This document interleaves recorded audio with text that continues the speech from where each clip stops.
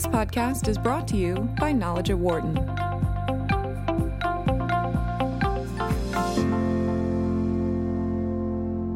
Welcome back to the Knowledge at Wharton podcast. I'm Rachel Kipp, Associate Editorial Director of the Knowledge at Wharton website. With a new royal baby about to make his or her debut in the UK, it's a good time to take a closer look at the state of the modern monarchy. Wharton Management Professor Mauro Guillen has done research on monarchies and how their economies stack up against other forms of government. Mauro, thanks for being here. Thank you for having me. Now, your research on this topic focuses on the relationship between property rights and the economy for monarchies versus republics. Could you talk a little bit about your key findings? Yes, what I found was essentially that monarchies tend to protect property rights in the contemporary world much better than republics in general, and in particular dictatorships, and that in the end results in better economic performance as measured by living standards. So in other words, people who live in countries that have a monarchy, they tend to enjoy higher standards of living than those in republics, precisely because monarchies protect property rights to a greater extent. Now, was there a distinction between different types of monarchies in those findings? Absolutely. What I also found is that constitutional monarchies, such as the British monarchy, perform much better than non-democratic monarchies or simply absolutist monarchies, of which there are 3 or 4 in the world right now as we speak.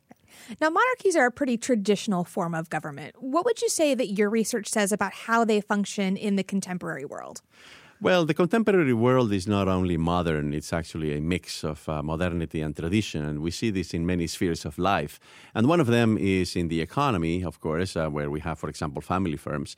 But we also see this in the political system, where we have constitutional monarchies and also other types of monarchies. And essentially, what we see in the world is that, some people in some parts of the world try to cling to their traditions. They prefer to incorporate some elements. It's not that they live under middle-age conditions. No, not at all. It's just that for whatever set of reasons, to a very large extent cultural and historical, they have preserved some aspects of tradition, especially in their political system. Do you think we often have too narrow a view of monarchies? Well, I think, Americans are a little bit schizophrenic about the topic of the monarchy. So on the one hand, Americans obviously are against monarchies because this country was founded, became independent as a result of a war of independence against a monarchy, against an empire, the British Empire, which was, of course, closely identified at the time with a monarchy. But on the other hand, Americans also have this fascination with the monarchy. And we see this in Hollywood movies. We see this in the kinds of bedtime stories that parents tell their children. We see this in, for example, what happened in this country when Meghan got married to Prince Harry. That is to say that the entire country was mesmerized and there was talk of an American princess and all of that. Now, this is not the first time that an American woman has married either a prince or a king. So we've seen this not just more recently with Meghan and Harry, but also decades ago in Jordan or in Monaco with our own Grace Kelly, who was, if you remember, born here in the Philadelphia area. So there's a long tradition of American princesses marrying foreign princes and princesses and kings. And this is something that I think is very much part of the American psyche. Now, what issues do you think are brought up by the fact that Meghan and Harry are about to have their first child? Well, I think, this is going to be an important moment, I guess, for many reasons. I mean, one of them is that this is a unique marriage. It's a unique marriage because while it is true that Harry is unlikely to become king, although you never know, because look at what happened nearly 100 years ago in the UK. But a lot of people are, excited about learning, about this magical couple and about the baby that they're about to have. And I think it is, by the way, a sign of the modernization of the monarchy itself that we continue to see that princes are getting married to people who do not belong to royal families, and they're even willing to go to other parts of the world, like the United States, to find a suitable spouse. And now this is coming about a year after Prince Harry and Meghan got married, and it seems like they've been bucking a lot of traditional norms just in their couplehood in general. Oh, absolutely. I think they are coming across. They have been coming across over the last few months as a couple that could be your next door neighbors. So very juvenile, very authentic, very direct, and just a happy, couple who just got married, and then now they're about to have a baby. So I think, given all of the bad news coming from all four corners of the world, they actually send a very uplifting message.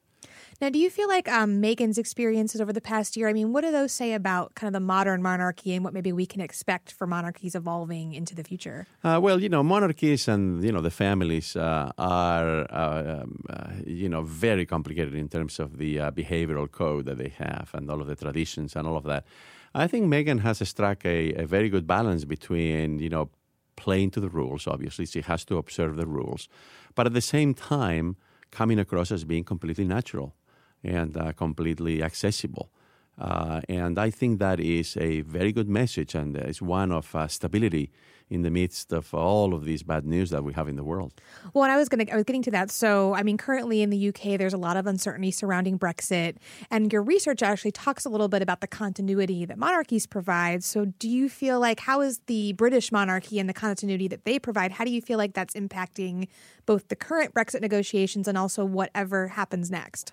Yeah, so I think, there's many lessons to be learned from this process that started 2 years ago when the Brexit referendum unexpectedly resulted in the desire of a majority of the British people to leave the European Union. So the first thing I would observe is the absolutely, incredibly, good behavior on the part of the Queen, who is the head of state. But it's a queen who doesn't really rule, right? I mean, she reigns over her citizens, but is not the executive in the country. That's the prime minister. So she has adopted a clearly neutral stance, not intervening and saying what she prefers the outcome to be. And she has continued to do that during the negotiations, except for a couple of occasions last year that some people interpreted a few comments that she made as implying that she was more on the Remain camp. But then also the other important thing is that, as you know, the situation in the UK has become increasingly chaotic because there's no agreement with the European Union as to exactly the terms of the exit would be and what's going to happen the day after. In the relationship between the United Kingdom and the European Union. And the Queen, again, has been, essentially neutral in that debate that has, as you know, divided Parliament and divided the entire country. What I would also say is that, yes, if the UK were a republic and didn't have a Queen, which is a symbol of national unity, I think Britain would be having now a much harder time because, as you know, the country is bitterly divided and Parliament is also split. So I think that, yes, I think Britain is having a slightly better time with this whole Brexit business because they have a monarchy. They have a unifying symbol as the head of state. Well, and unlike the U.S., I mean, their elections are a little more fluid, so they've really cycled through several leaders other than the Queen in the past couple of years, and it looks like they may be getting another one after this is over. Yeah, absolutely. This is a parliamentary system, so you do not elect the prime minister directly. You elect a parliament, and then parliament elects the prime minister. But by that same token, parliament can also get rid of a prime minister, and that happened with David Cameron a few days after the referendum. And now, as of today, it seems as if Theresa May also be on her way out very quickly. So yes, the parliamentary systems, this is not just unique of the United Kingdom, tend to be more fluid, and governments get replaced and prime ministers get replaced very quickly. Here in the United States, of course, we have a presidential system, and we tend to stick to our 4-year, electoral calendar for presidents of the country, of our republic. So yeah, I think from that point of view, also the fact that in a parliamentary system you have a head of state who is somebody, a monarch, who stays there, right, for life, provides a measure of stability and continuity. No, in the UK, they've had the same head of state in Queen Elizabeth for a really long time, and it's unclear when that's going to change or who would be taking over from her when that happens. Do you feel like there could be some instability created by that just because she's had such longevity? And are there things that they could do to kind of mitigate that? I mean, even though we don't know whether it would be Prince Charles or Prince William, or like you said, maybe it would be Prince Harry who would Well, be... we're all hoping that it will be Prince Charles. I mean, we all hope that he lives a very long life. But yeah, I mean, women in his family, in the British royal family, have proved to be very... to die at a very advanced age. And that, of course, includes most famously Queen Victoria. But Queen Elizabeth has already broken the record, and he is the longest serving monarch in the world, in world history, right? As far as, recorded history goes. So, yes, that would be a huge transition because, she became queen in the 1950s. So it's been a long time. A lot of things have happened in the world over such a long period of time. So, but, again, the British are used to these long reigns. It happened with Queen Victoria. And it seems to me that, when Queen Elizabeth II passes, this will be a very, very important turning point in British history. And I would also say in world history. And let me tell you, billions of people are going to be watching that funeral on TV. I mean, and hopefully it will be Prince Charles who will become king at that point after, as you know, having been... a prince for a very, very long period of time as well. So, yeah, that will definitely be, whenever that happens in the next, years, I guess, or hopefully a decade or more, that will be an event of global proportions, which is likely to attract a lot of attention. Now, looking beyond Britain a little bit, are there other monarchies around the world that you think are interesting to keep an eye on? Or well, I think one that fascinates me, of course, is the Japanese monarchy, right? And Japan, like the United Kingdom, has been a parliamentary democracy since the end of World War II. And if you remember, General Douglas MacArthur initially had instructions to remove the monarchy, but then he actually asked Truman if it would be possible to keep the emperor in place, Hirohito at the time, because he thought that it would be an instrument of stability in Japan, in post-war Japan, a country that needed to be reconstructed from all points of view. So it's again another monarchy that stretches centuries back in history, a monarchy that has, yes, in some periods of time, being a force for evil. Right? There's no question about it. It did. Justify the atrocities and the abuses that Japan committed during World War II and prior to World War II, especially in China. But since 1945, it has been a force for continuity and stability. And I think it has helped turn Japan into the prosperous democracy that it is today. So that's one that, I find particularly fascinating. And they're in a time of transition right now as well. Oh, absolutely. You see, this is the thing about monarchies. We think of monarchies as if they were anchored in the past.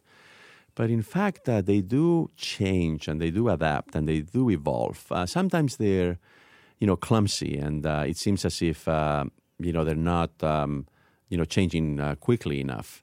But let's not forget it. For every monarch that gets into trouble or that doesn't do the job well, there are at least 2 or 3 presidents of republics who also, misbehave, or they happen to be corrupt, or they make decisions for the country that are disastrous. So I don't think that one can generalize and say, oh, monarchies are traditional forms of government and they're all bad because, it's anachronistic for us to have monarchies in the 21st century. And it's equally, I think, inaccurate to say that all, republics and all elected officials are just wonderful, right? So I think, once again, some parts of the world, some countries, they prefer certain forms of government over others. And I think it's perfectly okay that a few more than 40 countries in the world right now have continue to have the monarchy as the form of government. But again, in most of them, these are democracies, and therefore the monarch, the king or the queen, is purely a constitutional monarch that doesn't have any power. It's just a figure, a head of state that helps bring the country together and provides for continuity and stability. Raul, thanks so much for being with us. Thank you so much. You can find all of Knowledge at Wharton's podcasts, articles, and more on our website, which is knowledge.wharton.upenn.edu.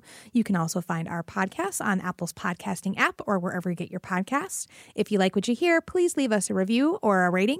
It really does help other people to find the show. Thanks for listening. For more insight from Knowledge at Wharton, please visit knowledge.wharton.upenn.edu.